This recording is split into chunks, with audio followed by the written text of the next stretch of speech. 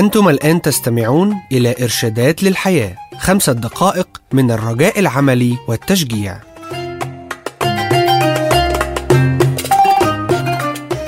كم من الأصدقاء تحتاج؟ لا أسميكم عبيدا بعد، لأن العبد لا يطلعه سيده على ما يفعله، ولكني سميتكم أحباء لأني أطلعتكم على كل ما سمعته من أبي. إنجيل يوحنا إصحاح 15 والعدد 15. كم من الأصدقاء تحتاج؟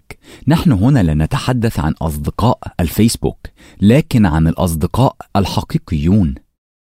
الباحثون في علم الاجتماع يحددون أنواع الصداقة طبقا لدرجات العمق لتلك الصداقة، وتبدأ من درجة المعارف، ثم الأصدقاء المؤقتين، ثم الأصدقاء المقربين، ثم الأصدقاء الحميميين. المعارف هم من تجري معهم محادثات سطحية، ربما عندما تلتقيهم في السوق أو الشارع. ربما تتشارك المعارف في ممارسة واحد من الأنشطة، لكن لن تلتقي بهم خارج هذه المشاركة في النشاط. الأصدقاء المقربين هم من تتصل بهم عندما تنقلب الحياة رأسا على عقب، أو عندما يحدث معك شيء رائع مهما كان الوقت أثناء النهار أم الليل. أما الأصدقاء الحميميين فهم قليلون. يرجى أن يكون شريك الحياة أحد الأصدقاء الحميميون لك. إنه ذلك الصديق الذي تثق فيه وتستأمنه على كل أسرارك العميقة وتكشف نفسك أمامه.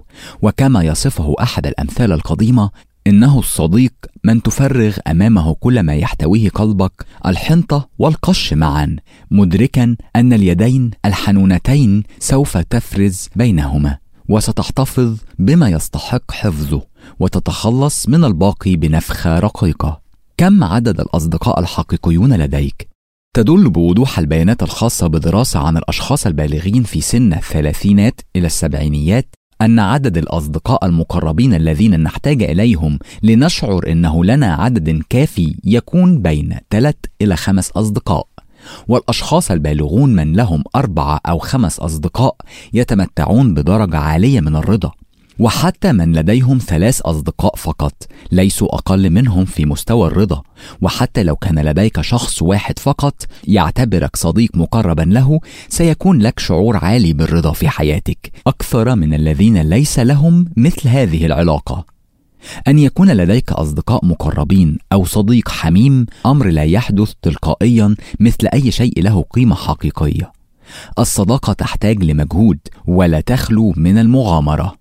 الصداقة تبدأ بمحاولاتك الوصول للآخر، فمن لديه أصدقاء لابد أن يكون هو نفسه شخص لطيف. كيف تقدر نفسك على مقياس اللطف؟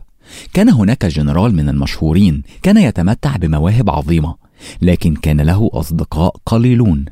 في إحدى المرات قال عنه أحد كاتبي سيرته: لقد حقق رتبته العسكرية كجنرال وحصل على النياشين مع كل المجد، لكنه لم يستطيع أن ينجح في كسب أصدقاء.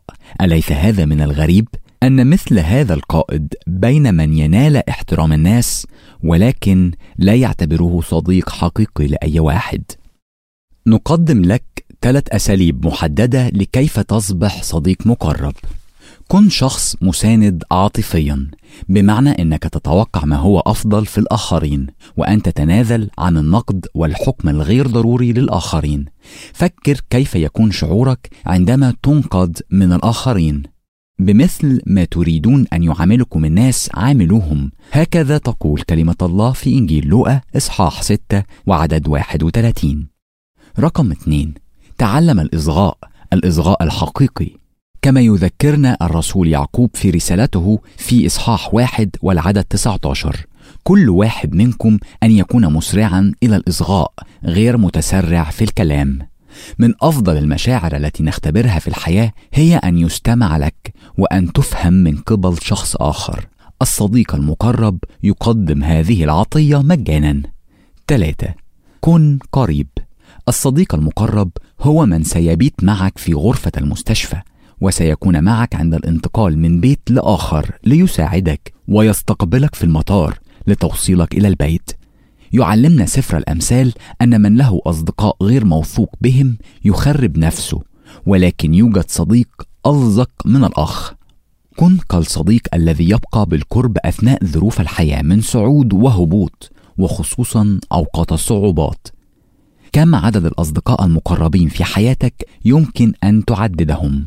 وهل أنت الصديق المقرب للآخر؟ علماء الاجتماع يشيرون إلى أن الصداقة ضرورية لحياة صحية، كما يشرحها الكتاب المقدس في سفر الأمثال إصحاح 27 والعدد 9. الطيب والبخور يفرحان القلب، ومسرة الصديق ناجمة عن المشورة المخلصة. استمعتم إلى إرشادات للحياة. للحصول على معلومات أكثر اتصل بالمحطة التي تستمع إليها.